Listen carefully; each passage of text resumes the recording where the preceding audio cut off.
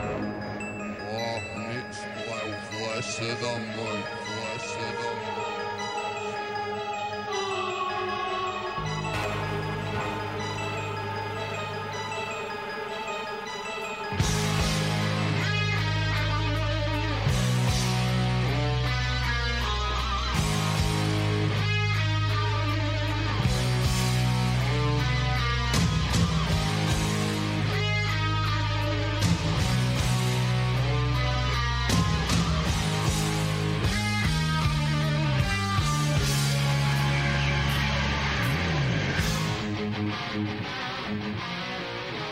You're listening to the Growing Up Rock Podcast with your hosts, Stephen Michael and Sonny Hollywood Pooney. Hey, what's going on? This is Stephen Michael. It's Sonny Pooney. How's it going? Welcome to another week of Growing Up Rock. Yeah. What kind of excitement did we have in this week leading up to this fine podcast recording, my friend Sonny? What's new with you? Nothing super new, just Podcast Rock City's going well. Love Joe and Jody. So if you guys don't listen to Podcast Rock City, which is a KISS podcast, we have a great time there. And then I got to hang out with our friend Steve Wright with the Potter Than Hell guys, and we talked a little KISS also. So that was kind of fun. Awesome. Yeah, I think that guy finally friended me. I'm not sure. I got a little messenger thing, so maybe he's my friend now. His son Dylan friended me. He won't answer. He won't answer his messenger, but he did friend me. So if you guys are listening out there, holler at me. Dylan's the backbone of that show, man. We need a Dylan. Yeah, we have a Dylan. His name is Steve. He does everything, damn it.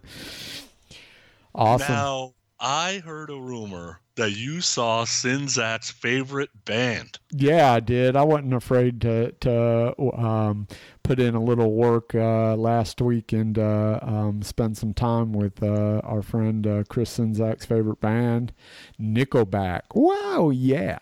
Wow. I've seen them before. They're a little boring, right? They just didn't have a lot of energy, I didn't think, but maybe I saw them on an off night. I don't know. It was a well-rehearsed show. It sounded really, really good. Listen, I'll say this. It was almost sold out, so it was roughly around, about 11,000, 12,000 people probably. And on a Wednesday night, that's pretty good. And they love their Nickelback. I'll say that. Like, the fans were crazy. Chris Daughtry opened up, and then there was his third band on the bill called Shaman's Harvest. And yeah, I wasn't a huge fan of that band. I didn't really like them all that much. They were a little bit kind of slow, bluesy, a little doomy feeling. I don't know. It wasn't my thing. Daughtry was good. That kid can sing, man. Say what you want, the American Idol thing, whatever. That guy can sing. And then Nickelback. And, for me, it's just a little bit too clean for rock and roll. Not that it's not rock and roll, and not that they don't have some songs that I like. I actually like a handful of their songs, but I'm not a ballad guy. I don't like the slower stuff. Their stage set was all right. It looked pretty cool. They had a kind of like this whole computer bank thing because the name of the new album is Feed the Machine. So it's sort of this whole, new age technology looking computer type set. I mean, it looked cool. What I didn't realize about Nickelback is that the second guitar player in the band, who also plays keyboards, does a lot of the singing. Like, Chad Kroeger is the main singer and he sings everything, but the second guitar player doubles him a lot and sings a lot of the harmonies and just has way bigger of a role vocally than I ever knew. Yeah, I saw that when I saw them live too. I don't remember who opened for them when I saw them. I wish it was Daughtry because I thought he should have won that year that he was on American no Idol. doubt. But yeah, I saw the same thing that the doubling of the vocals. But there's doubling of the vocals on the recordings too, though. So that's not abnormal for them, right? Right. Yeah, I just didn't know that about them. That's all. Yeah. I mean, like I said, they're not a band. They're a band that I don't hate. And I have some of the records, but it's not a band that like is at the forefront of my catalog. You know what I mean? So you know they've sold 50 million albums worldwide. I mean they've sold a lot of records. Considering that they just came, you know, that they've only been together since '95. That's a lot of records, you know. For a Canadian. Yeah, I think they get a rough rap because they're trying to classify themselves as rock, and in some circles hard rock, but really some of their stuff is pop. So I think that's where they get a bad rap, probably. I mean, I would classify them as a hard rock band. I mean, they've got heavy guitars. They're certainly not a pop band. I mean, they're every bit as heavy as a Foreigner, and I consider Foreigner a rock and roll, you know, borderline hard rock band. Are they heard on AOR rock radio? Absolutely, they are. So. Yeah, that's fair. You know, that's fair. So I mean, that's a fair assessment of them. I wouldn't consider them anything other than rock and roll. I mean, to me, that's rock and roll. But you know, like I said, the fans that love them, they love them. I mean, there were 12,000 people on a Wednesday night singing every tune, and not just the ballads of the hits. They were singing the deep album cuts that they were playing, the rock and roll stuff too. So that was good. Yeah, and I think they're one of the intelligent bands. They don't over tour. So I think sometimes what happens is some of these guys are out there constantly, and you can only see the band so many times. Yeah, I don't think Nickelback tours every year. No, probably not. I mean, they're pretty consistent about putting out records, but I don't think they tour every year. I don't know, but yeah, hey, got paid to be there, so it was all good for me. Another rock and roll show under my belt, which I'm always okay with. So what are we getting into today, Sonny? What fine topic have we dug through the treasure troves of our existence to uncover for the fine listeners this week on Growing Up Rock? I love the title, Who's the New Guy? Because it most likely from the title, our audience probably couldn't figure out what it was right out of the gate. But we're going to talk about some of these replacement guys. So, I think we all know that you can't just be in one band anymore. And, folks like Portnoy and Aldrich and some of these guys that have lots and lots and lots of bands that they're in just trying to make a buck because they can't make a buck recording music really anymore. But George Lynch, we're looking at you. Oh yeah. Lynch. Yeah. A lot of the times when some of our peer podcasters talk about replacement players, they really stick to the singers because, most of the stuff I listen to is the singers that what attracted me most of the time. So I think that's common, but we're going to actually talk about a couple of singers, but we're going to talk about guitar players. We're going to talk about some drummers, whether they came and played for an album or two or whatever it was. Sonny, see, that's Growing Up Rock going one step beyond. I mean, we're not just sticking with singers. we said no. That just ain't going to work. We're gonna dig into some guitar players and some drummers. I mean, come on, we got great replacement players out there, whether they're called hired guns or replacement players or, hey, who's the new guy? I went to my job and some new guys there doing it. Yeah, and we even put a rule in that they had to, in our opinion, make the band better. Like, you can't just pick anybody. So, for instance, Blaze Bayley, I'm sure he's a nice guy, but he didn't make Iron Maiden better.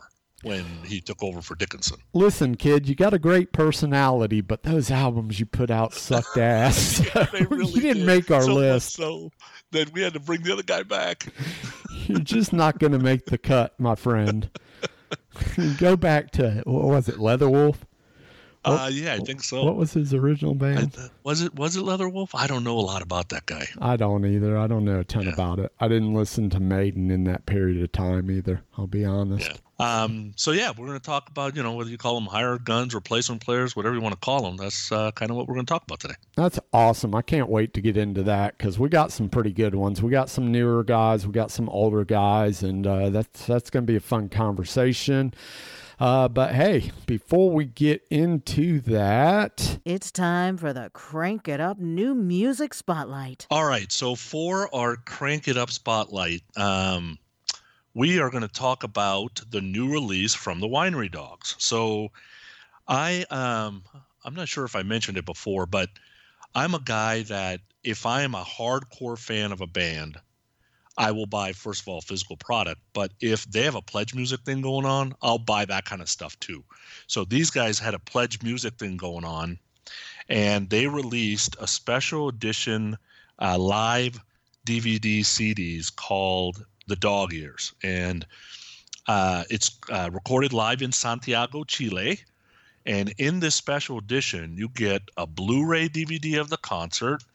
You get a DVD that has 7 videos, the 7 videos from the 2 albums. You get a bonus EP, which I'm going to talk about in a second, and you get 2 CDs that have the DVD audio on it. And it's all in one cool little package.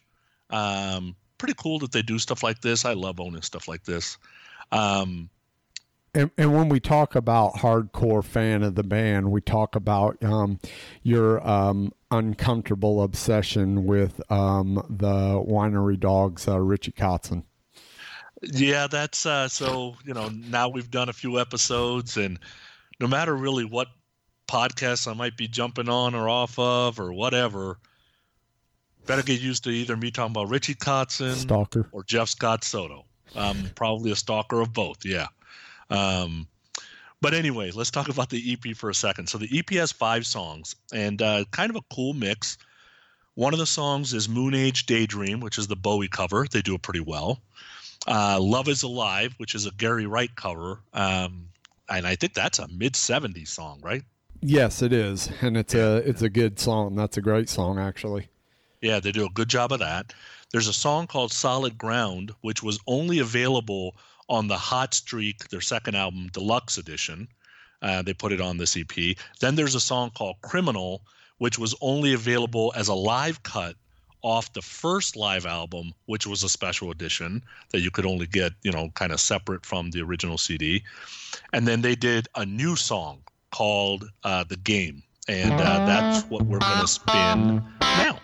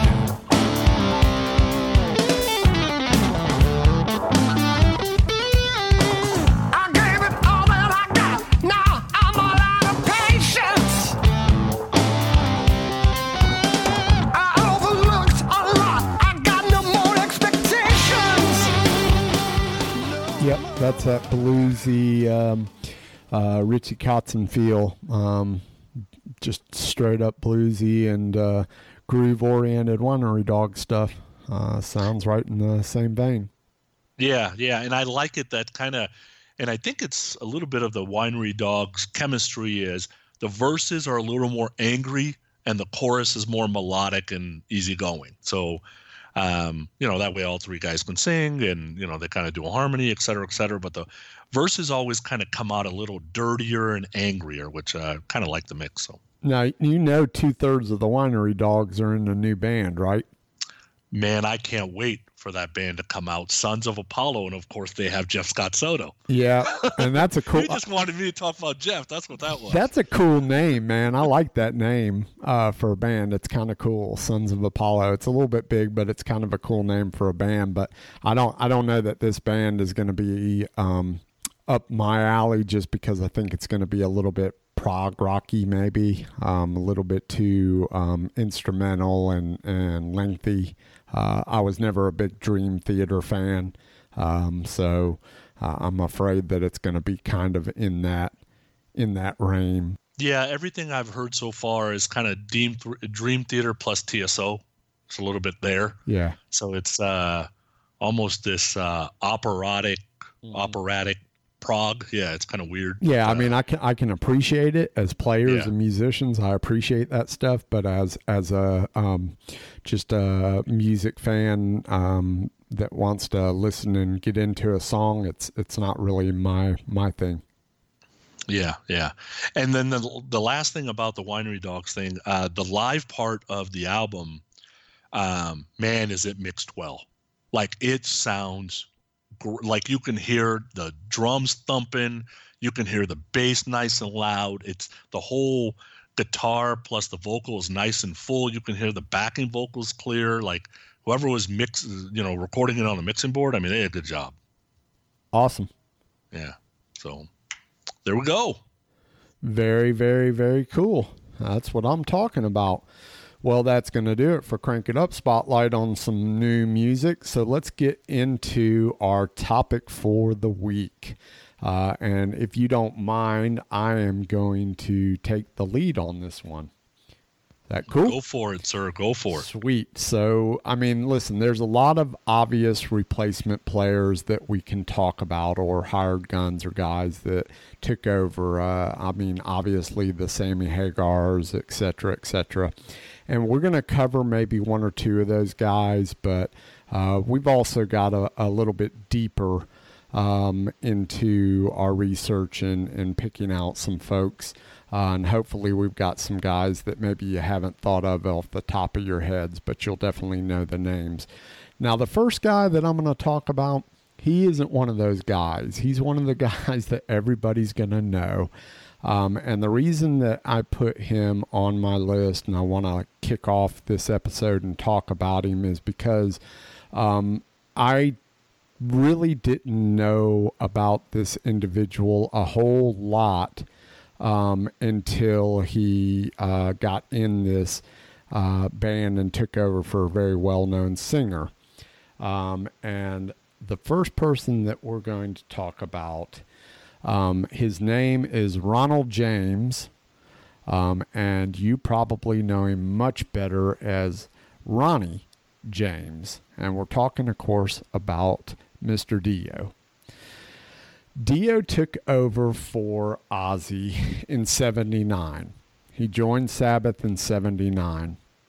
And I like the Ozzy era of Black Sabbath. It's good. But I have to be honest, I like the Dio version of Black Sabbath a whole hell of a lot more than I like the Ozzy Sabbath. How do you feel about that? Yeah, I think there's going to be some disagreements in whole episode probably. I kind of came into Dio at Dream Evil, so now we're talking 87. Yep. And so then I went backwards, loved Sacred Heart, loved Last in Line, liked Mob Rules, but then I came into Ozzy at about 86, Ultimate Sin, and as I went backwards, I really like Ozzy Sabbath better than I like Dio Sabbath. Hey, and I like Dio Rainbow better than I like Dio Sabbath. And there's nothing wrong with that, because my personal take is it's all amazing music. It's just what you prefer, and I'm going to tell you why I prefer the Sabbath version of or the Dio version of Sabbath more than the Ozzy. And it's going to come down to basically sound, I think. So for me, the Dio version of Sabbath, the Heaven and Hell record, and the Mob Rules record, they were just so freaking rocking. Sounded good, just hard rock, heavy metal, straight up. Whereas the Ozzy version of Sabbath, you were going to get a little bit stoner type music. There were some straight up rock and roll tunes, but there was also some darker stuff, some slower stuff. There was, they kind of touched on all the gambits. You know what I mean? Yeah, totally. And even the Ozzy Sabbath, when I say that I prefer it, like after Master Reality, it gets really tough for me to listen to, honestly. Yeah. Even the Ozzy stuff. So, but I get what you're saying. Is that it's almost like sludgy. It's like that doom metal. Well, and you know what's funny is what really got me into Sabbath, the Ozzy version of Sabbath, was Ozzy's Speak of the Devil record. The live Speak of the Devil record where he went and did a bunch of Sabbath. And I had never heard Children of the Grave, Symptoms of the Universe, and all that stuff until I heard the Speak of the Devil record. And then I went back and discovered the Black Sabbath versions of some of that stuff. And after hearing it live and hearing Brad Gillis shred those songs, some of the studio versions just didn't hold up like the live Ozzy stuff, man. You know what I mean? Like, it was really rock and roll. If you've ever done that comparison, it's kind of, I mean, that's where I'm coming from. Growing up as a teenager, that's kind of how I ended up with earlier Sabbath, was through the gateway of Ozzy and Speak of the Devil. Yeah, I totally get what you're saying. And, as we're talking about it out loud, I'm like, okay, I like all the Dio solo stuff. I like Rainbow. I like all the Ozzy solo stuff. Maybe my problem is Iommi, because I'm just not a huge Black Sabbath fan, I think, is what it is. It could be. I actually got into Dio through his solo stuff before the Sabbath stuff.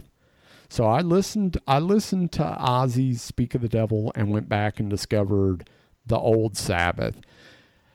I'd already knew about Dio. I knew he was in Rainbow. I knew he was in Sabbath, but I didn't know a whole lot about the music, and got into Dio hugely on that first Dio record, on the Holy Diver record. And then, I was a huge fan from Holy Diver. I picked that up and I was like, oh, hell yes, man. This is right down my alley. Holy Diver, Last in Line, Sacred Heart, Dream Evil, all that stuff.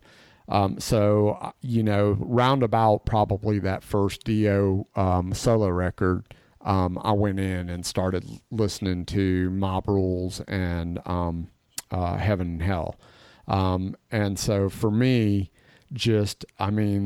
those two records for me are about as classic as it gets. And I know that he went back and he reunited with those guys in 92 and they did the Dehumanizer record. But Dehumanizer record to me had some good stuff on it, but overall just wasn't a great sounding record. It didn't live up to the Mob Rules and Heaven and Hell. It's interesting. So here's a little tidbit of information. So Ronnie James Dio ended up getting the Sabbath gig when he ran into Tony Iommi, of all places, at the Rainbow on Sunset, the Rainbow Bar and Grill there in Los Angeles on Sunset. So I thought it was kind of interesting, right? Because he ended up quitting Rainbow and coming out of the band Rainbow. He meets Tony Iommi at the Rainbow Bar and Grill within like less than a year, and he's in Sabbath in 79. Yeah. So just kind of ironic, kind of funny. So he's in Sabbath in 79, and they release Heaven and Hell in 1980 and the Mob Rules in 82. And, I love those records. And, all I have to do is play this first track, which is the first song that you are going to hear Dio doing as a member of Black Sabbath. And so the track I've selected is Neon Nights.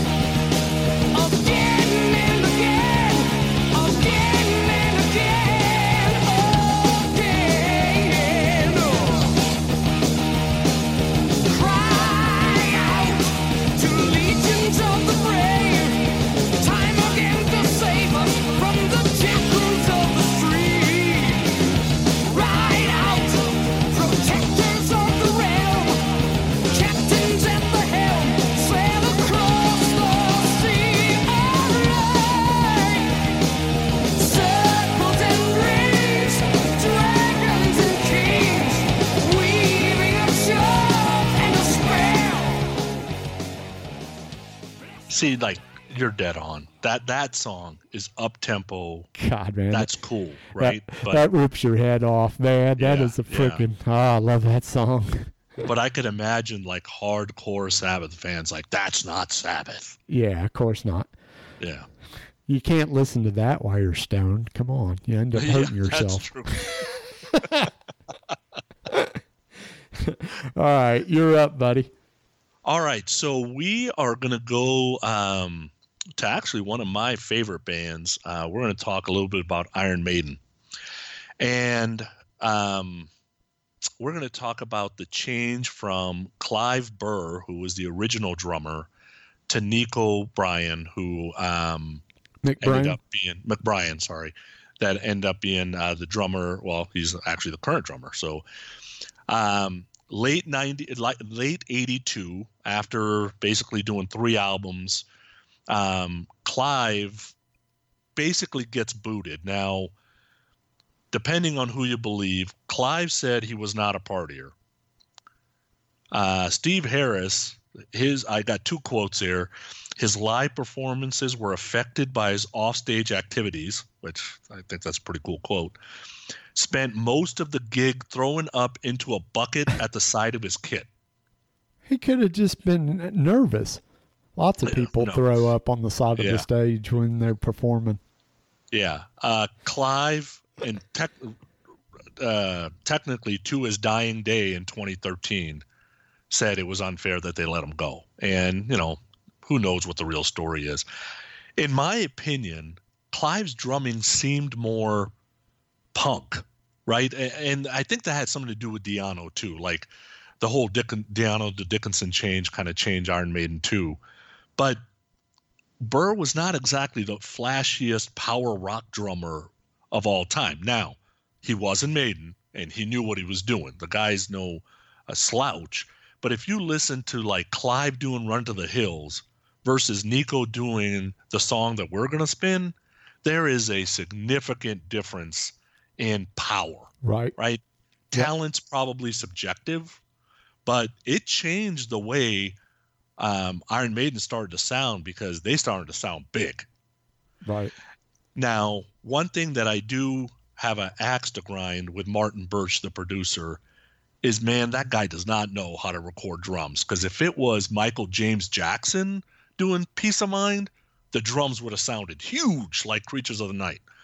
But you could have made Nico sound so much bigger.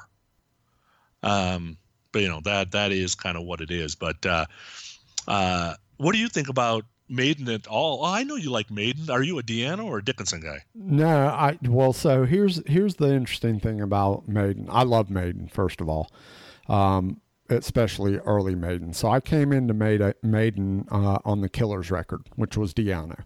Yeah. And I wore that record out. I loved it. Loved everything about it. And then I got Number of the Beast, and Di'Anno's out, and Dickinson's in, and I loved it as well. I was a little bit we talked about the whole growing up in the Bible Belt, so I was a little bit weird about the whole 666 thing, until I started figuring out, hey, it's just entertainment. It's not real. Be cool. So the Bible Belt had a problem with 777 Striper too. The Bible Belt just got problems. Yeah, well, you're telling somebody that grew up in it. I get it. But so yeah, I like both versions. I do like the Diano version for what it is.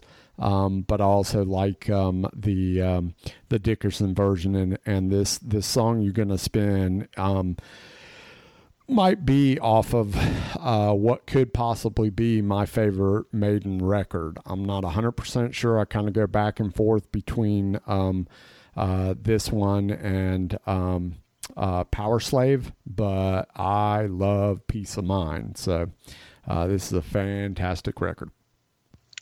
Yeah, so the song, let me tell you about the musical chairs a little bit before we spin the song. So okay. Bruce leaves Samson to join Maiden. Yep. As Bruce is leaving Samson to join Maiden, Clive left Samson. Wait a second. No, wait. Let me back up here. Because I got. Oh, wait. Clive left Samson to join Maiden as Bruce was coming into Samson. Really? Clive was in Samson? Clive was in Samson, leaves to join Maiden. He leaves. Bruce comes into Maiden, or to Samson to sing. Nico leaves Trust to join Maiden to replace Clive. Clive goes to Trust to replace Nico. God damn, that shit's confusing. That's why I got confused. That shit's all kinds of confusing. Yeah. Have you ever heard Samson? I have. It's a little more punk too. I think anything that I guess it's more raw. To me, raw always kind of equals a little more punk. But it's definitely a little more raw. It's not as polished as Maiden is. Yeah, it's not my thing. I tried to listen to it a couple times. I didn't really like it that much. Yeah. So the song we're going to spin is the first song off the first album that Nico was on, and the amazing part about it is it kind of starts out with a real quick drum part, and you could tell right out of the gate that it's almost as if Maiden wanted to tell the world, we have a new drummer and he deserves to be here. So we are going to spin Where Eagles Dare.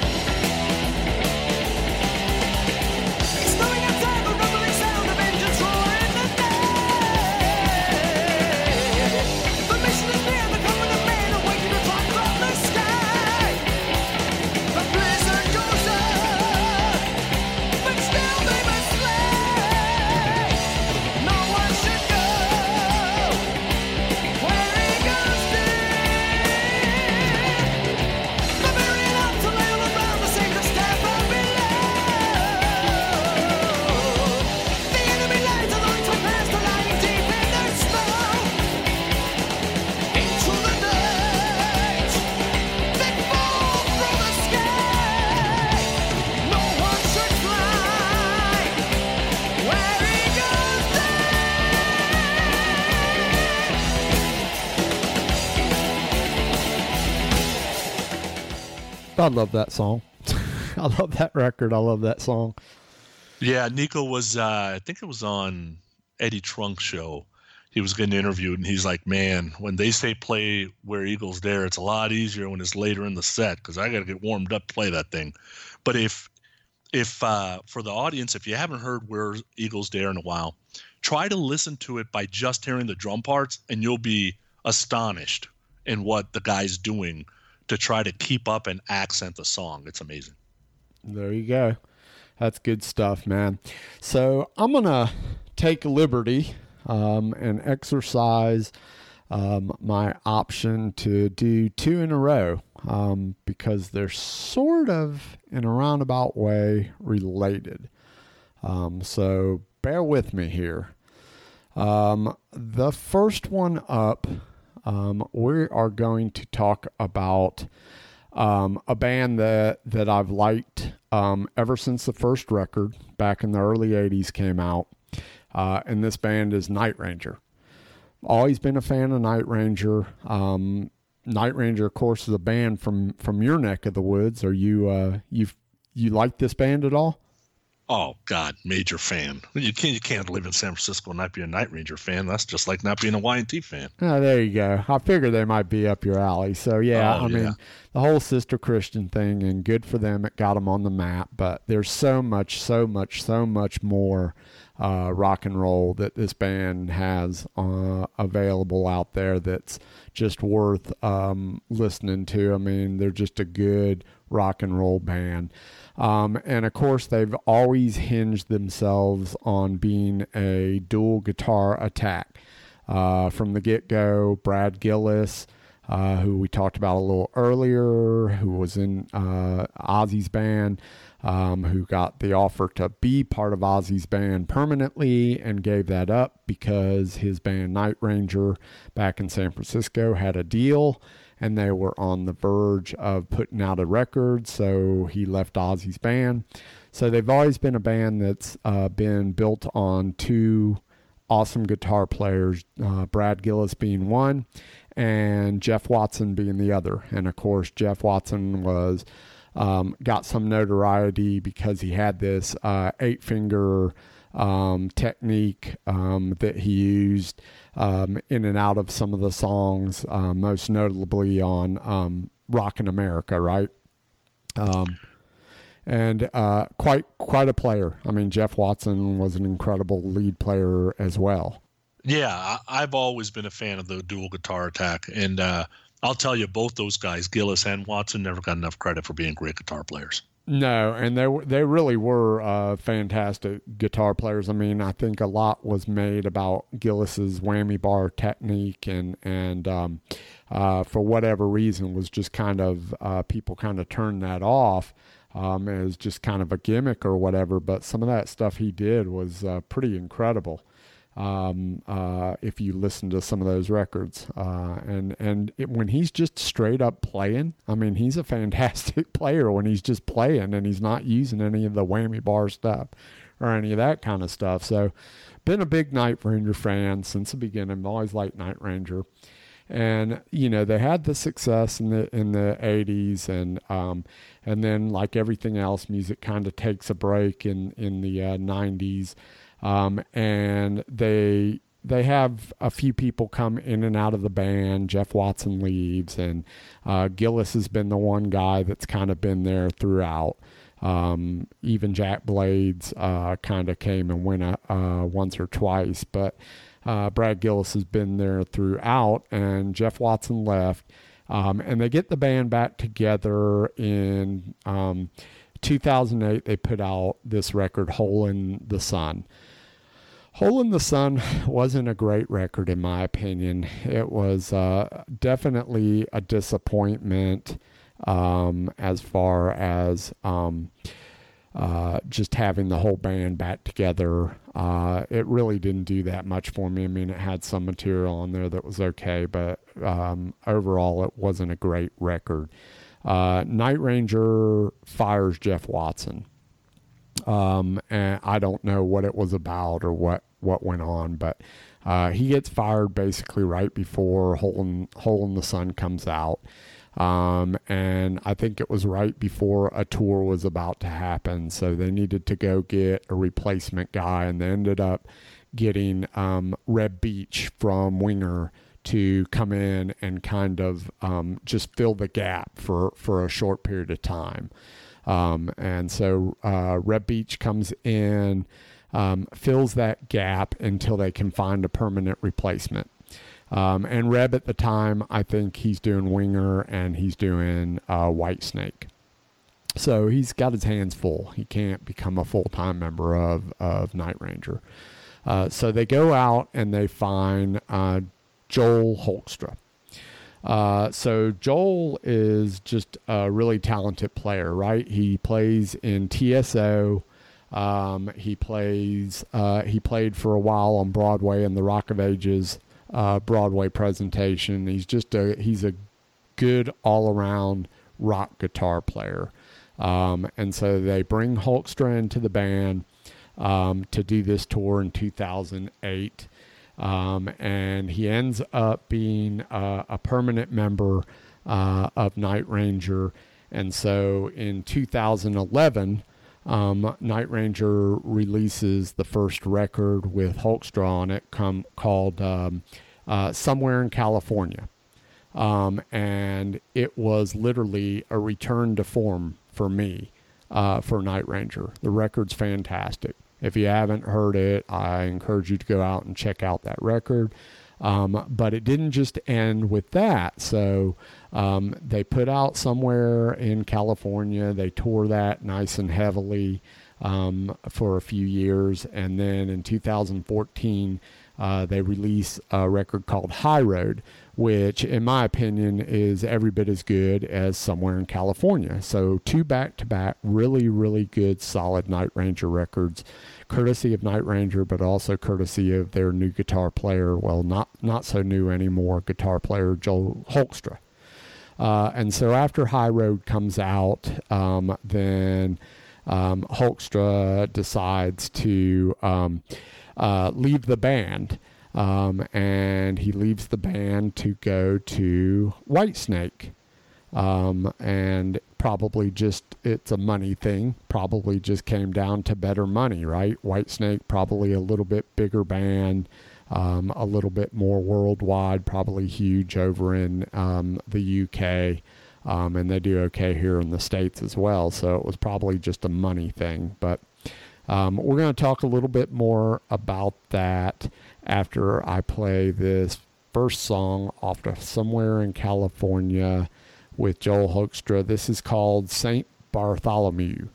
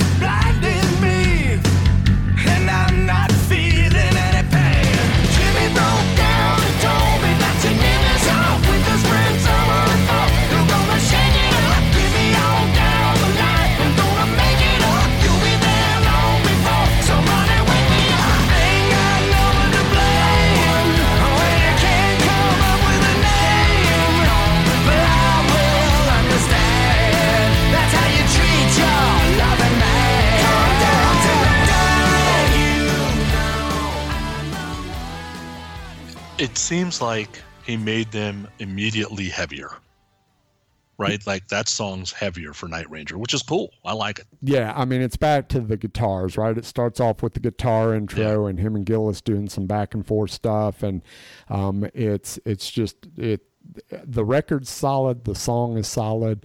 I really, really liked what Joel Hulkstra did to that band.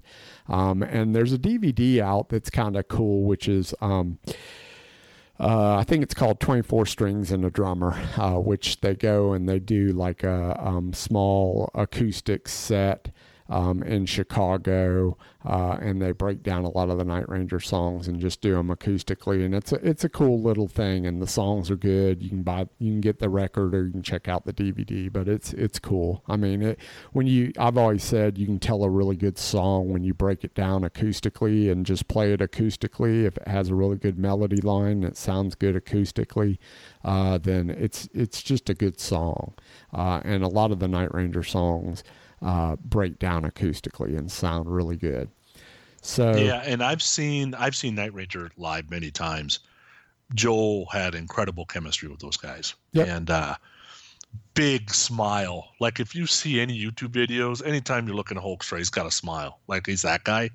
And I actually met him once. So awesome. They played at a asparagus festival. They played like one of these festivals. Asparagus. And I was there, and I wanted to get some signed stuff for the kids. So they had these black and white pictures that all 5 members signed, blah, blah, blah. Well, Hulkstra had his guitar, and he was just kind of warming up on the steps of the stage, right? Cool. So he kind of saw me. I bought a couple of pictures. He comes down, says hi, said hi to him. And I said, well, will you write this to the Poonie kids, blah, blah. He goes, oh, yeah, sure. Your son plays bass. Oh, that's cool, blah, blah, blah. And he just the nicest guy. Awesome. Yeah, he seems like a really nice guy in interviews and stuff. So, he made that band great. And Night Ranger never sounded better on those 2 records. So they're just returned to form with Somewhere in California and High Road. Loved both those records. Liked what Joel Hulkster did for that band. So unfortunately, Joel got a better offer. And in 2014, Joel leaves Night Ranger, as I said, to go to Whitesnake. And the guy that he's replacing is the guy that we're going to talk about next. Hence the fact that I'm doing 2 in a row. We're going to talk about Doug Aldridge. So Doug Aldridge has been around the scene for a while. Way back in the early 80s, Doug Aldridge first came on my radar back in the early 80s. He had a Sunset Strip, big-haired hard rock metal band called Lion, just Lion, Lion. And that first record, Fatal Attraction, that was a good hard rock record. I mean, a little bit dated in its sound if you listen to it today, but still a solid hard rock record. And, I would encourage anybody, if you can still find it, it's not in print anymore, I don't think, but that first Lion record, Fatal Attraction, with Doug Aldridge on it, pretty good record. So Doug goes on and he does a bunch of stuff, and he ends up, Doug played with House of Lords. He played with Dio for a short while. He ends up joining Whitesnake in 2003 when David Coverdale decides to put a band together to do a 25th anniversary tour. And Whitesnake had not been doing a whole lot for several years. They had kind of been just kind of laying dormant, basically. They hadn't done anything. David Coverdale decides to get a band back together for this 2003 25th anniversary tour, and they end up getting Doug Aldridge in the band. Well, Doug ends up sticking with David Coverdale for quite some time. He was there all the way up until 2014 when he decided to leave because Doug had opportunities in other places. He's now with the Dead Daisies. And so he's doing great stuff with the Dead Daisies now. But he did fantastic stuff for Whitesnake when Whitesnake hadn't put out anything in so long that was really credible. Doug comes in and they do 2 records. They do some live stuff too, but I won't count that. He comes in, he does Good to Be Bad, which was the first record that he recorded on for Whitesnake, and then they follow that up with Forevermore. And in my opinion, both those records are pretty solid. What do you think, Sonny? Doug Aldridge. I am a huge fan. I've got Lion, Bad Moon Rising, Burning Rain, Dio, Dead Daisies, Revolution. I've got everything he's done. That's right. I love that guy. My brother and I went to go see them live, open for Scorpions, and seeing Reb Beach and Doug Aldridge up there doing these Whitesnake classics. Wow. Yeah. Like, it was amazing. crazy tandem, right? Both of those guys. Wow. And now it's Reb Beach and Joel Hoekstra, which is even better, I think. Yeah, I think it's just as good. I don't know if it's any better, but it's no worse. You can bet your ass on that. I mean, Reb Beach I don't want to get off on a tangent, but Reb Beach is such an underrated player. It's ridiculous. Yeah, no, Doug and Reb were a great pair. I can't wait to see Hoekstra and Reb together. I haven't seen it yet. Yeah. So the first thing you hear from Doug with Whitesnake is the Good to Be Bad record. And we are going to play the title track off of that record, Good to Be Bad.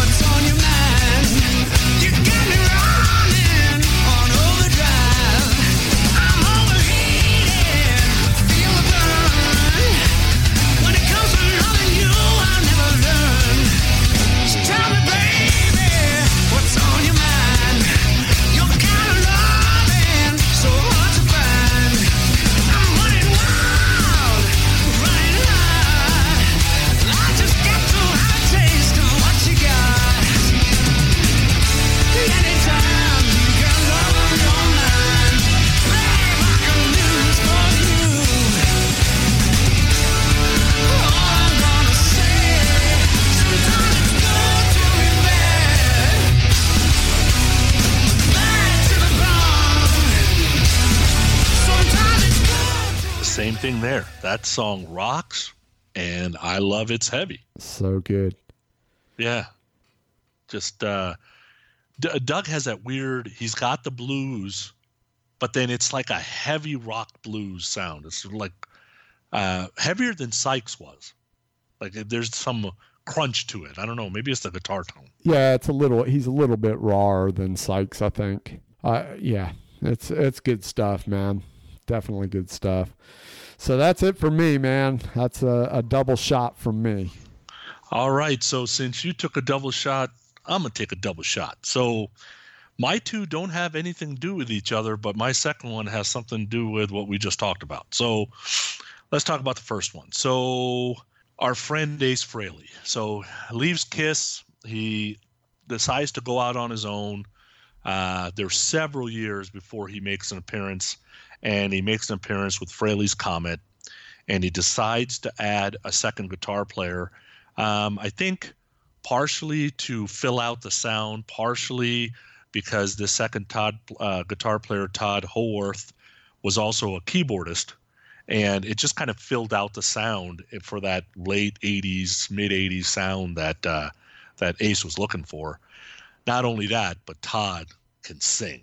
Like, the guy is a bona fide singer, not a guitar player turned singer like Ace is. I will tell you, I really liked the first two Frehley Comet albums. Vocally, Todd's so much different. And the chops on songs like Breakout or Time Ain't Running Out or It's Over Now off those first two albums where Todd sang, those are actually my most favorite songs out of those, even though it's an Ace album. And I just love Todd's voice. Right. But, you know, Ace is the life of the party, and I've been there myself at times. So it's all about Ace. To a point, got to a point where, you know, Todd kind of got a little bit tired of the party scene. And the second Frehley's Comet album honestly didn't do that well, although I didn't think it was that bad, but it just didn't do that well. So Todd leaves, and Ace decides to drop the name Frehley's Comet and go get somebody else. And he finds this guy, Richie Scarlett. Now, Richie Scarlett is good news and bad news. Good news is We no longer got to worry about keyboards. It is straight ahead, gritty rock that he brings. It's all New York, and it's got an attitude, and his guitar playing is not as, I sometimes call Ace sloppy because he's kind of a feel player, but Richie's a little cleaner, but he's still got a lot of feel to his playing. So that's the good news. The bad news is Richie's a partier too. So now you got two bad boys. And I think we all know that some of these guys, and even me, depending on how much I was partying, there was a great part of me. It just turned into a bad part of me later on because I kept drinking. They had this chemistry that created a really, really great album called Trouble Walking. And in my opinion, that album is the second best Ace album ever, behind his 78 solo album. Richie sang some songs on there. I think Todd kind of at some points probably made Ace feel a little weird, kind of like that whole Derek St. Holmes, Ted Nugent thing, that Nugent's really the guy and why is this guy singing and taking some of my limelight kind of thing, where Richie really wasn't interested in any of that. He just wanted to be part of a band and do great rock music. So I think it fit well, and, he got a drinking buddy on top of that. What do you think about Trouble Walking and Ace solo and all that kind of stuff? Well, Richie Scarlett hanging out with Ace is kind of like Keith Richards hanging out with Ace. I mean, if you've ever seen the pair of them, it's interesting. But so my question to you was, because it's been a long time since I've heard Trouble Walking, and I'm not really familiar with Ace's solo 78 record. Oh, really? So, wow. Yeah, I just never got into the Kiss solo records. None of them. The Kiss solo records wasn't my thing. I was more about the band so far as the solo records. So I just, I knew New York Groove and maybe one or two other tunes off that, but I wasn't deep into the Ace solo record. So my question to you is, Trouble Walking is a much harder, it's a harder rock record than his 78 solo, right? Right. It is. It is. So Trouble Walking, I think, is something that I probably prefer a little more. It's a little bit more up my alley than would be his 78 solo record. So it's all good. Yeah. And Richie, the song we're going to spin, Richie actually sings. So he does a lead vocal on just one of these songs, and he shares a lead vocal on another song. But the song that we're going to spin is called Too Young to Die.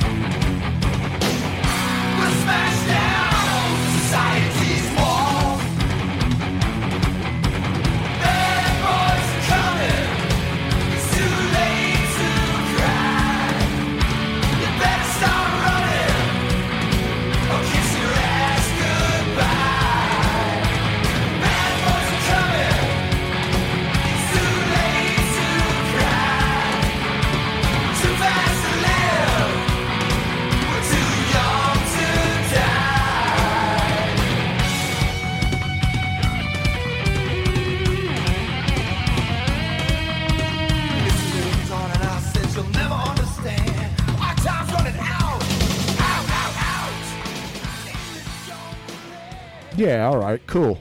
straight up rock and roll. That's I remember that tune. Like I said, it's been a while, but yeah. The mistake they made on this album, which I thought they made the same mistake on the 78 solo album, my opinion, is you don't need covers, right? So why release New York Groove when you could have released Speeding Back to My Baby or Rip It Out? Here they released Do Ya, that Jeff Lynne song, and I'm like, why? Because he loves covers. I mean, he just put out a record of covers. Yeah. He has covers on it. Every record that he puts out, just about, he loves covers. Yeah. So I have two trains of thoughts. It's fine if you love covers, but I also think it's a little bit lazy, personally.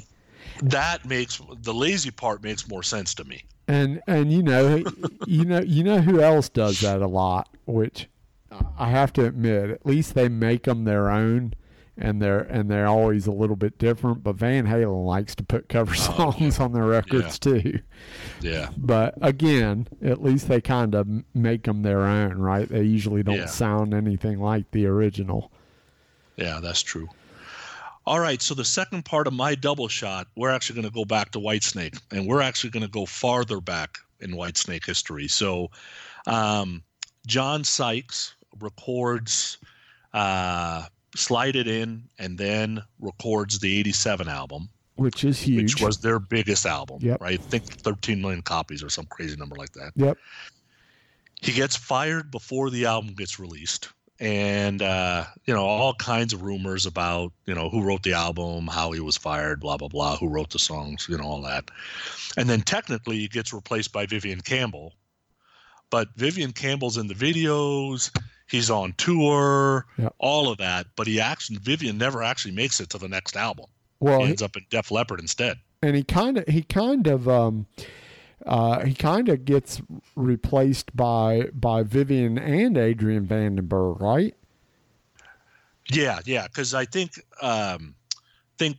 Coverdale figured out that he probably needed two guitar players, because if he was going to be as heavy and full and have the flexibility that he wanted. Yeah. And he always had two guitar players before too, before Sykes. So it was just kind of odd that with Sykes he didn't. I saw that tour. It was great.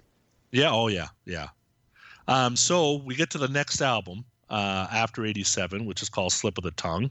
It's released in 89. And Adrian Vandenberg and David Coverdale's written the whole album. And everything's good. Vivian is out because he's like, musical differences. I don't want to play this stuff anymore. I want to do something else. Some say Vivian wanted to get heavier, but he ended up in Def Leppard and ended up actually becoming a little lighter. So I don't exactly know how that I'll tell you what, you missed a couple steps because he didn't even end up in Def Leppard. That wasn't till later on. Oh, really? Yeah. So Vivian left to do. He did Shadow Kings with Lou Gramm first. Oh, right. Which was lighter, and then River Dogs. So he did both Shadow Kings and River Dogs in between Whitesnake and Def Leppard. Now, I just thought of something else too. I heard a interview with him that said he left Shadow King because of musical differences. Wow. And that they ended River Dogs because of musical differences. So here's my here's one of my brushes with greatness, which you'll hear in many episodes over, because as I've told you before, I'm a former tour manager, and I've met a lot of people along the way and ended up in different places. So I was working at a music store, and I was really good friends with the Randall amp rep at the time. And the Randall amp rep, Vivian was playing Randall amps at the time, and so Vivian was in town, and Vivian was doing a clinic in Atlanta, and then he was going to, I want to say Montgomery, which was just a hop, skip, and a jump away from Atlanta, not very far, across the line to Alabama. So the Randall rep asked me if I wanted to ride along with him and Vivian, that he was just going to take Vivian over to Alabama in a minivan, and I was welcome to come along and ride along. And it was Vivian, and it was the drummer from, I want to say the drummer of the River Dogs at the time. I'm not 100% sure, but I'm pretty sure he was the drummer of the River Dogs at the time. So I rode in a van for a couple hours over to Alabama and just got to hang out and kind of talk with those guys. And Vivian would tell all kinds of stories about Whitesnake and the different arenas that they had played. And, he had all kinds of Whitesnake stories and things like that. And he wasn't into hard rock and metal.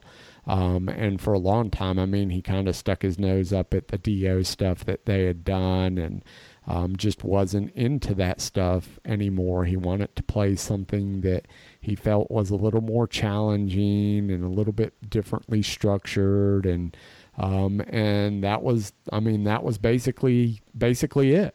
That was his spiel on this ride to Alabama that I took with those guys. Oh, that's cool. That's cool. Yeah, I've never met him, but I'm sure he's a nice guy. Yeah, he was fine. He was, nothing wrong with him. He was a nice guy. Yeah. So he leaves Vandenberg and Coverdale writing the album, and Vandenberg suffers a wrist injury. And they must have been on some kind of clock, because Coverdale is basically still got to record this album. So he hears about a guy that he has never heard play, supposedly, which I'm having still a hard time believing, but enter Steve Vai. So how do you not hear Steve Vai play? Yeah. Because at this point, he's already been in David Lee Roth's band. Yeah.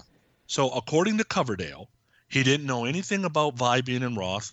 He hadn't heard anything that Vai did in Zappa or Alcatraz, but instead saw him in the movie Crossroads and was impressed by his guitar playing.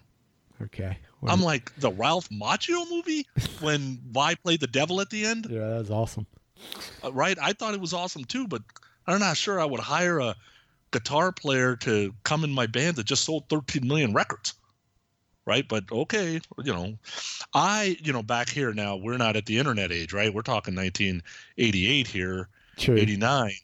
And so when I heard in Metal Edge that Steve Vai was in Whitesnake, I was so excited, unbelievably excited, because I love the Eat 'Em and Smile album, and I actually like Skyscraper too. So I was like, oh man, I cannot wait till these guys get together. Now, in most Whitesnake circles, people don't like this album, because what ended up happening is they went from this really Whitesnake bluesy in the early 80s to a kind of more bluesy rock, melodic rock, hard rock with Sykes, to now this kind of noodly, speed, player, right? But I'll tell you, and I was listening to a podcast by our buddy Mitch LaFon, and he was interviewing Vandenberg, and Vandenberg mentioned, so he writes all these riffs, Vai starts playing them and interpreted them completely different. Uh-huh. And Adrian's like, I can't record, and this guy isn't really playing them the way I got them in my head, but Coverdale loved it, so they just kind of went with it. I absolutely love this album. I like it better than 87. Okay. I know you don't agree. How could you tell? Was it my okays or was it my tone of voice? Exactly what's going on? Yeah, okay. So I'm gonna throw my 4 cents in because, yeah, I love Vai. Don't get me wrong. I'm a Vai fan. Went and saw him not too long ago, actually, on his little solo tour. But Vai is a very unique player, and he in no way, shape, or form fits Whitesnake. And I would say that without hearing the record. I would say that now that I've heard the record. It's just different. It's not Whitesnake. It's not what Whitesnake's meant to be. Coverdale's voice doesn't go with it. Listen, did I like some of the songs on Slip of the Tongue? Yes, I did. Do I have that record? Nope, don't have the record. Don't particularly love the record. I think there's some good stuff on it, but I can find something redeemable on almost every record. So, I don't feel the same way that you feel about Steve Vai joining Whitesnake, that is. So that's my 4 cents. Yeah, and I'm on the opposite spectrum. I wish it would have lasted longer, to be honest. The song we're going to spin is not one of the hit singles, because we don't do that here. Nope. We are actually going to spin a song called Wings of the Storm. All right. Get out your wings and let's fly on the storm. Here we go.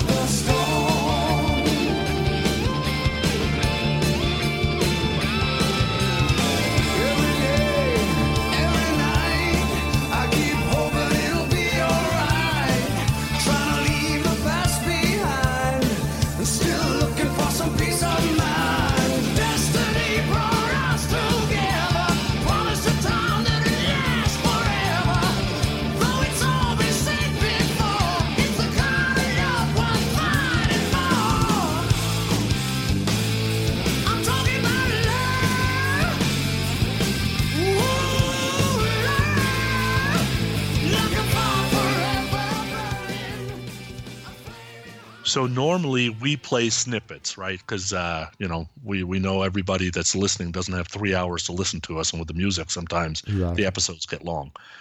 But if you don't own this record, go to YouTube and fast forward to the 2-minute, 14-second mark and listen to the 1:16 guitar solo.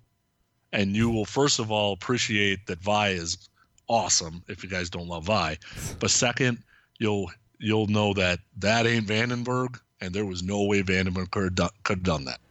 I just appreciate the fact that Sonny tells you the exact seconds that it happens. What the hell?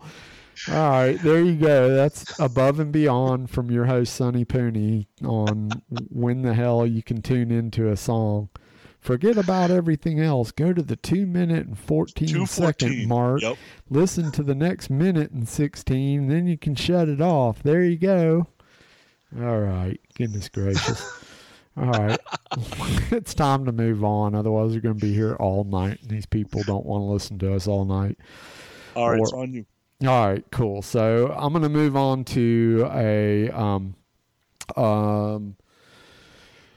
very popular band, and maybe they're not considered hard rock. I don't know. I think they're a hard rock band. They're definitely a rock and roll band, and definitely not a metal band. But hey, we're going to talk about Styx. I love Styx. I don't love everything they've done, but I like a lot of it. And I've been a Styx fan for a long time. They were probably one of my gateway rock and roll bands back in the day. And, I prefer the guitar-driven Styx. I mean, I'm not a big keyboardy kind of guy, and Styx is full of keyboards, so you have to kind of pick and choose what you like by Styx. But they've got some good, solid music. So we're going to talk about Tommy Roland Shaw, born in Montgomery, Alabama, right around the corner from me. So Tommy joined Styx in 75, replacing original guitar player John, is it Kurolski? I think that's how you pronounce it, Kurolski. Never heard of this guy, but he was the original guy in Styx, and they put out a couple of albums with this original guitar player. And then he up and quits all of a sudden right before they're getting ready to do this tour. Tommy was playing in some sort of a funk band, and they had played up in the Chicago area, and while he was playing in this club, I guess he came on somebody's radar. So one way or another, the name got passed around, and JY calls up Tommy to fly to Chicago to do audition. JY says, "Hey, got any songs?" Tommy says, "Yep, been working on this song. Pretty good. Like to play it for you. Called Crystal Ball." "Oh, really? Well, bring that song with you." So he goes up there, flies up to Chicago, brings Crystal Ball with him that he had just written on his mom's porch. And they listen to that song. They make sure that he can sing the high harmonies to Lady, because that was already a hit single that had come out on the first or second record.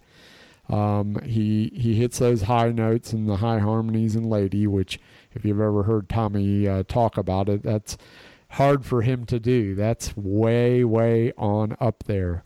And I don't think they play Lady anymore. I don't think they play it live. I don't think they've played it since Dennis DeYoung left the band. But so Tommy comes into the band, brings that. They give him, they ask him to join the band, and the first record that Styx releases with Tommy Shaw is in 76, which is Crystal Ball.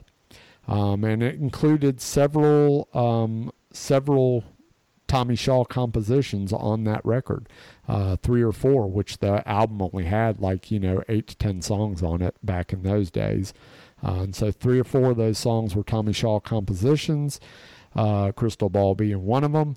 And then they follow it up in 77 and 78 with Grand Illusion and Pieces of 8.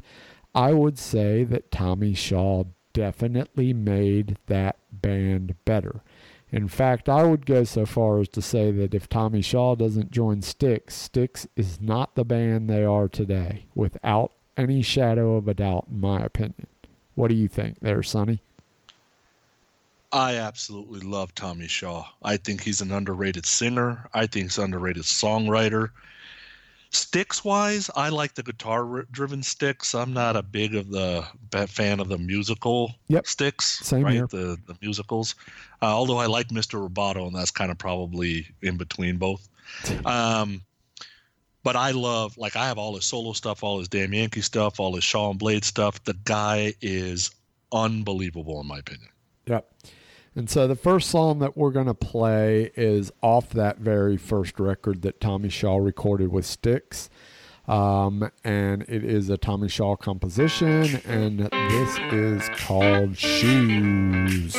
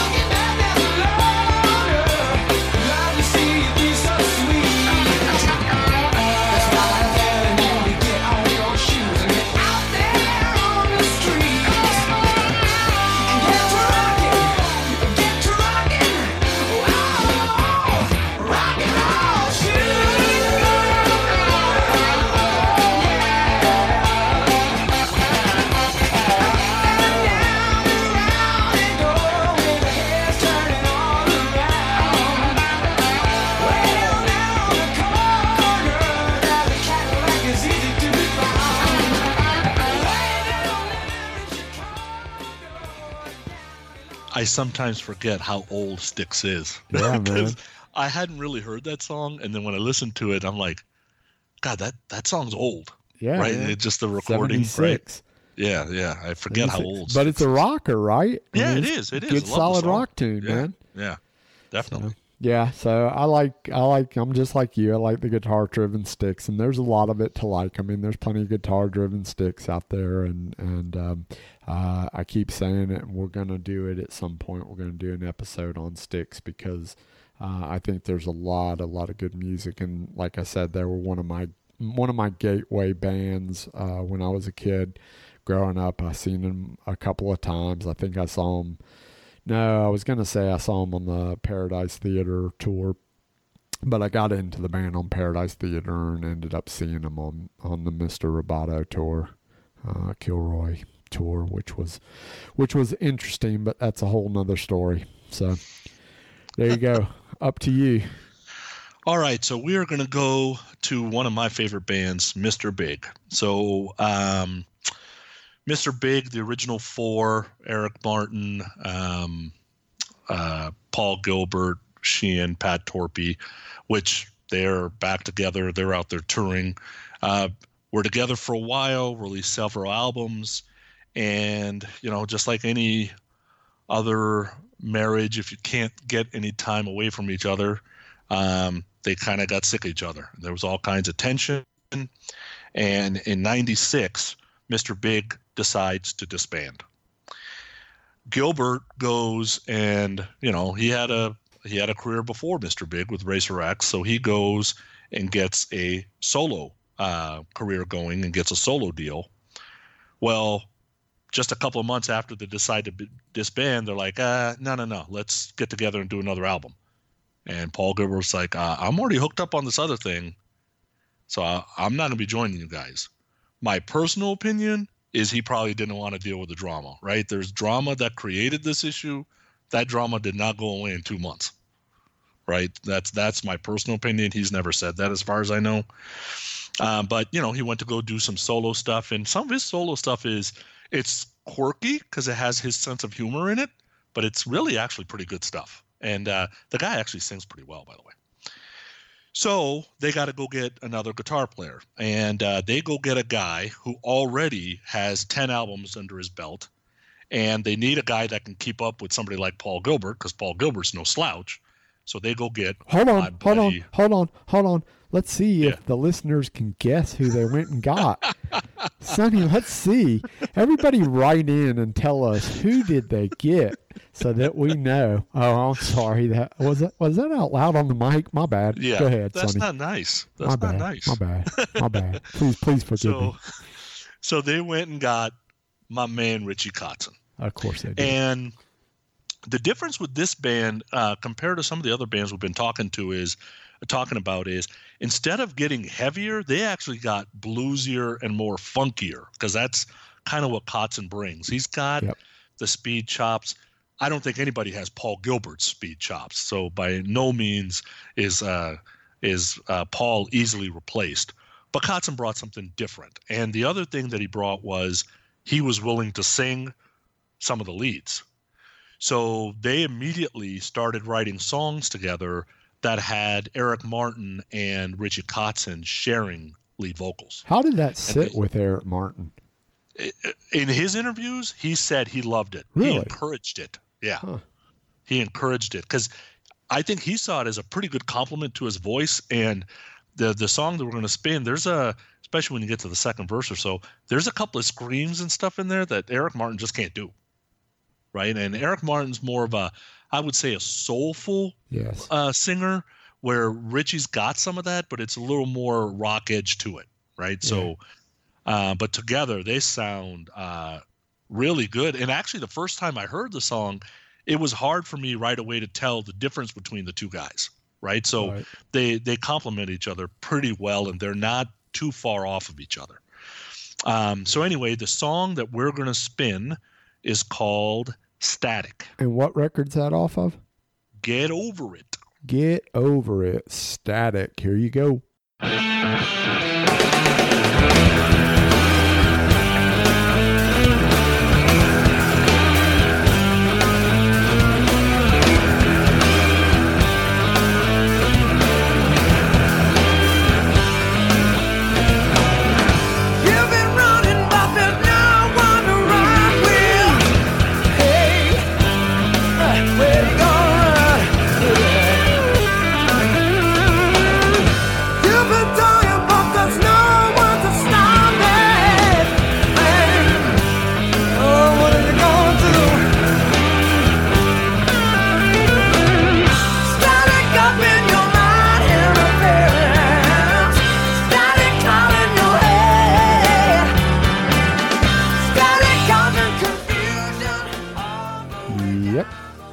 bluesy and funkier, just like you said.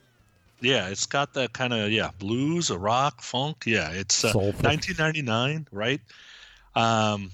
Unfortunately, Mr. Big, just like Poison, when Richie joined Poison, kind of fell off the map, and then Mr. Big went back into hiding, and now they're back with Paul Gilbert, which is fine. Kotzen's out there solo and doing Winery Dogs and all that kind of stuff, so they all both are doing well. But I love that record. I thought he just brought something different to Mr. Big that wasn't there before, so that's why I picked it. Cool. That and you love Richie Kotzen. That and I love Richie Kotzen. There you go. All right. Well, so now, just so the fans know, we're going to put you on a no Richie Kotzen on Growing Up Rock for a month probation. Okay? So for 1 month, there's no Richie Kotzen. No problem. All right, that's your punishment. That way the fans won't get on you. All right, so that brings me to my final hired gun replacement, and probably save this one for last because probably one of the bigger names and probably one of the most notable ones. And I'm sure everybody knows this one. No, it's not Sammy Hagar. We are going to talk about Neil Elwood Peart. Neil Peart, replacement player for Rush, comes in after the first Rush record, which a lot of people love that first Rush record. They feel like that's their favorite Rush record. And it is quite a good record. I mean, there's no doubt about it. So Neil is asked to come in and replace John Rutsey. And if you haven't seen the documentary, you can go back and check out the documentary. The documentary's very good, but he comes in, and John Rutsey is just more of a straight-ahead rock drummer, and they say he didn't really like touring, but he also wasn't well, and essentially said, hey, if they took him out on the road, he'd probably not make it back alive. So they part ways with John Rutsey. They bring in Neil Peart. And Neil's first gig with the band is literally 2 weeks after they give him the job. 2 weeks later, he's opening for Uriah Heep in front of 11,000 people on Rush's first U.S. tour. How crazy is that? You're in the band, you have 2 weeks to learn the material, and oh, by the way, the first gig you're playing live with us is in front of 11,000 people. Yeah, that's pretty nuts, especially stuff that's not exactly easy to play. But no pressure. Yeah, no kidding. No pressure. So, he comes in, the rest is history, obviously, but Neil's first record is in 1975. The Fly By Night record is Neil's first record with Rush, and by golly, we're going to play the first track off that record. This is Anthem.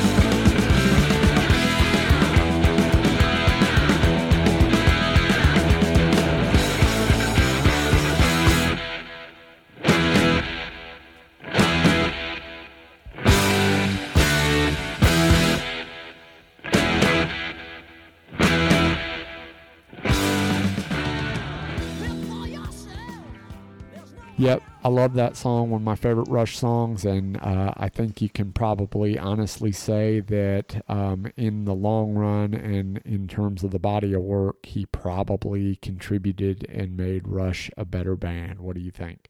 So I think, when people listen to podcasts, when I was listening and I wasn't doing any, I'm like, man, some of the people you listen to, they're like music historians, right? They know like everything.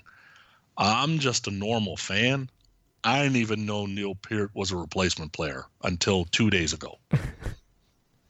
No clue. Now, I'm not the biggest Rush fan in the world, so that's probably part of it, but I always thought this guy was there from the beginning. I think it's really cool he's a lyricist. I think that's really cool that the drummer's so involved like that. Dude, have you not seen that documentary? No, I'm just not the biggest Rush fan. Dude, even if you're not a Rush fan, go watch that documentary. Yeah. That documentary's awesome. Yeah, I should check it out. That is a good idea. But no, I mean, these guys, musicianship-wise, and forget about it. I mean, these guys are the best. That isn't why I really can't get into Rush. It's more about they're a little prog rock for me, and then it has to do with Geddy Lee's voice. Like I can only handle it in spurts. So I'm a very, very casual fan, but I had no idea he was a replacement player. Yeah, you should definitely, for sure, go watch that documentary because they talk about Kiss in that documentary. So there you go. That's enough reason for you to go check it out.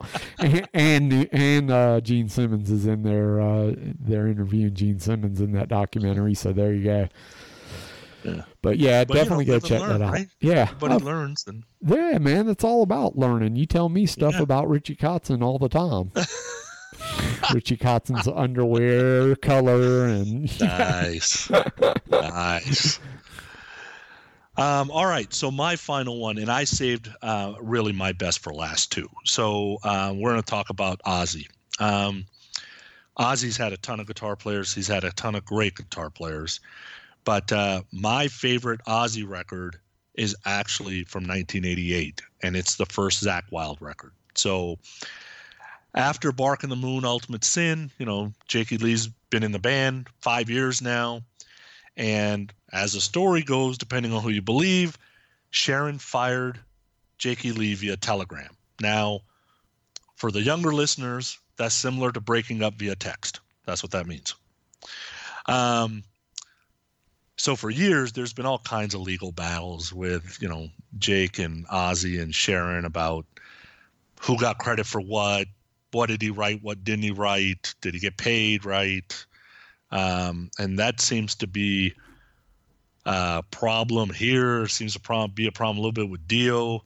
I think the lesson learned there is I think we both love our wives very, very much, but they probably shouldn't manage us at any point in time. Right? That's what my lesson learned is there. So 88, Ozzy gets a demo tape from a friend of a friend, likes it. Now, for our younger audiences, a demo tape is like sending an MP3 little tune via email, kind of same thing, but it's actually like an actual tape that you had to hand to people.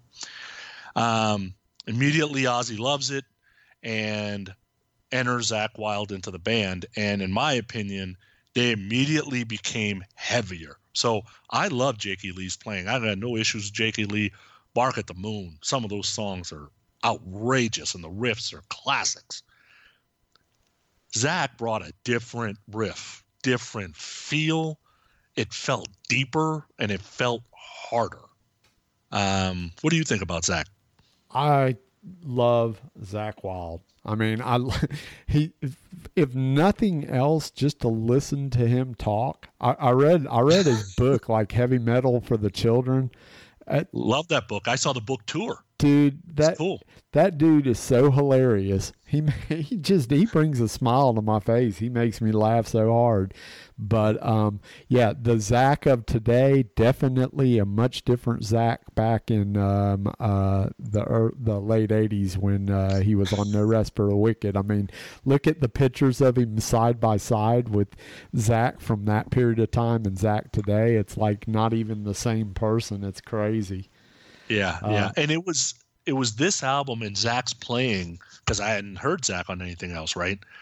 that pinch harmonic that he does all the time, this was really the first album I'd ever heard that on. And it's such a cool little thing that he does a lot that I just love Zach. And most Ozzy folks, true fans, probably would say Randy Rhoads is their favorite guitarist and they love those first couple albums. I would say my favorite Ozzy album is No Rest for the Wicked. So we are actually going to spin a song from No Rest for the Wicked, and the song we're going to spin is called Devil's Daughter.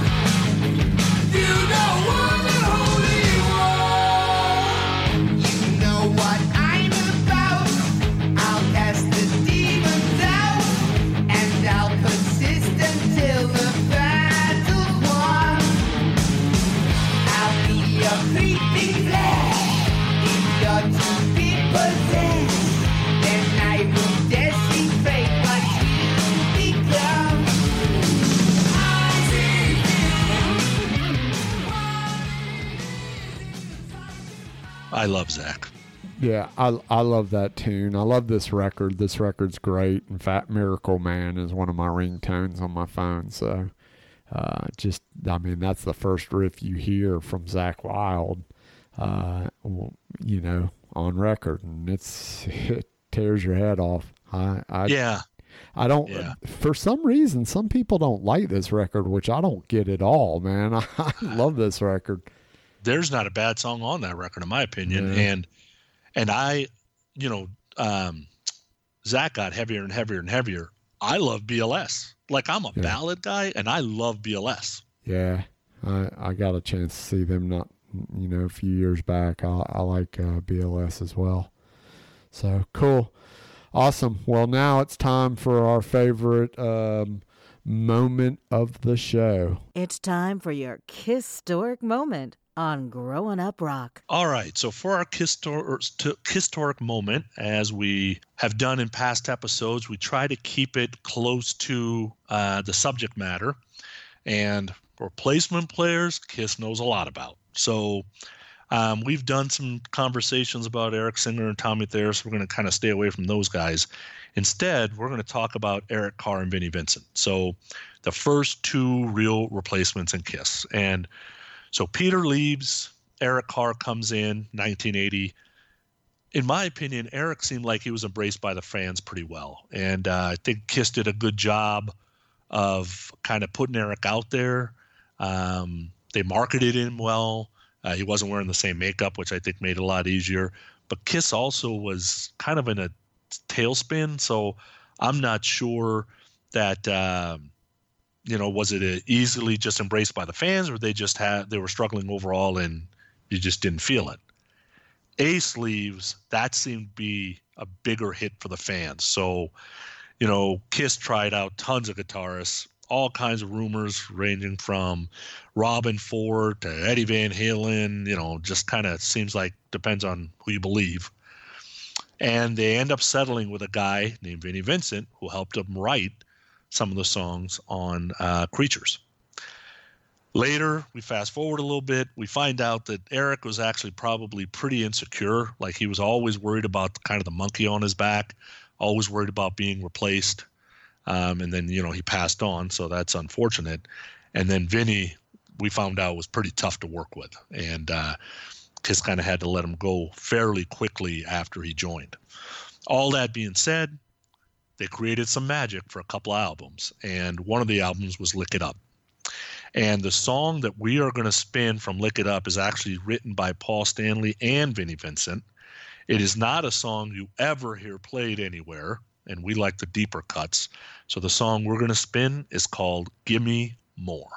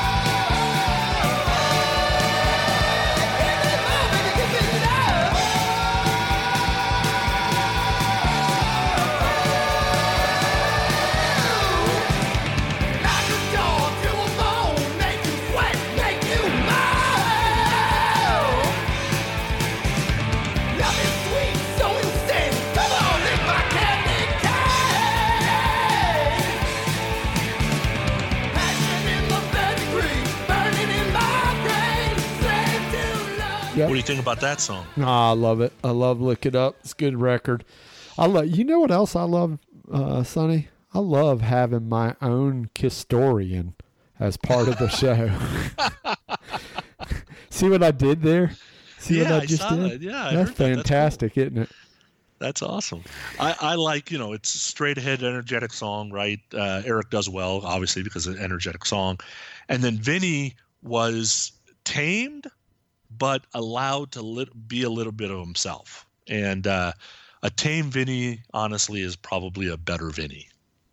Yeah. I mean, in a lot of ways, and I've said this, Kiss would, I almost think Kiss would prosper so much more if Vinny was just a writer with them, if they just co-wrote with Vinny and Vinny wasn't in the band, because I mean, Vinny's guitar playing really doesn't fit that band. It never has, in my opinion. It's never really fit that band. But, the songs that they've recorded, the stuff that he's written on Lick It Up and stuff he's done on Creatures, and then came back and did some of the stuff on Revenge. But, he's a good writer, obviously. Yeah, and I think, Night Ranger probably felt a little bit of this. We know Whitesnake felt a little bit of this, and Kiss felt a little bit of it. Is 70s seemed to be about feel guitar players, where the 80s were all about the shredders. Yep. Right? So everybody's trying to fit a shredder into their mix. Otherwise, they're worried that these other shredder bands are going to pass them by. Yeah. So yeah. Well, hey, it comes to this point, and for this, we'd like to call on the beautiful and sexy Samantha. Tell our listeners a little bit more information about our fine podcast. Everyone's got a rock and roll story to tell, and we want to hear yours. So go to our website at growinguprock.com. That's one word, growinguprock.com. Or visit us on our Facebook page at Growing Up Rock and tell us all about it. Please make sure you subscribe to our podcast, Growing Up Rock, and leave us a review on iTunes. Give us a like and leave us a comment on Facebook at Growing Up Rock. Thank you so much. Everything she said. Hey, get out there and subscribe to our podcast. You should be able to get that at Google Play and iTunes and Stitcher and TuneIn and just about anywhere you can download a podcast. You should be able to get our podcast, or you can just go up to growinguprock.com, just like she said, and listen to it on the website there. We got media players streaming the podcast as we speak. So go listen to past episodes or to current episodes, whatever you feel. What do you think there, Sonny? I think this topic was awesome. I love that we got to talk about replacement players, some of our faves. Obviously, we could have done 5 episodes on this stuff, but we tried to stay away from some of the big names. And I think someday when we talk about David Lee Roth and Sammy Hagar, we might end up with our biggest argument ever. So we'll figure out that day when it comes. Yeah, I enjoyed it too. I mean, we had big names in the episode, but we had a few lesser known names, and it's just like you said, we could do a whole series on this where there's several episodes where you talk about it. We had kind of limitations and rules on who we wanted to consider a replacement player and all that kind of stuff. But, it's fun conversation, and we'll see what's going on next. Who knows what next episode's going to bring, but I'll tell you what I do like to encourage. I do like to encourage people to go to our Facebook website or our Facebook page or our website and tell us your story. Leave us comments. Tell us what you like, what you don't like, what we're doing great, what we're doing shitty. Any constructive criticism is good criticism, in my opinion. Only helps us get better. We know we're not going to please all the people all the time, so it is what it is. But hey, tell us your story. Everybody's got a rock and roll story to tell, and we want to hear yours. And if you go and you share your story on our webpage, then we may just get a hold of you and have you on the show. And if you don't want to be on the show because you're afraid of microphones and afraid and don't like the way your voice sounds and whatever the case may be, hey, maybe we'll just use your story and put it to music, as I like to say. We'll bring in the soundtrack, you bring the story, and we'll marry the two together. How's that sound? What do you think about that, Sonny?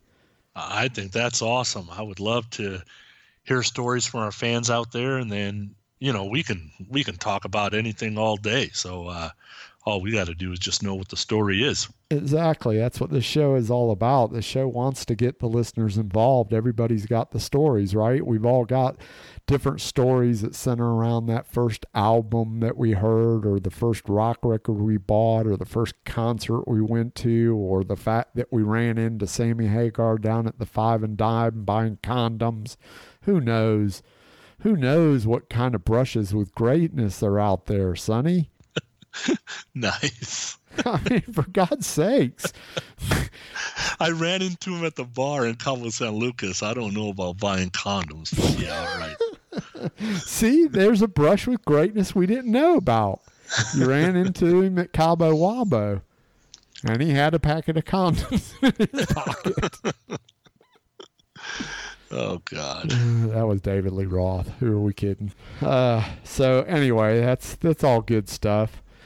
But hey, it's getting late, and it's time to let these fine folks move on about their lives. Hopefully we brought a little bit of smiles and a little bit of fun and music to these people's lives.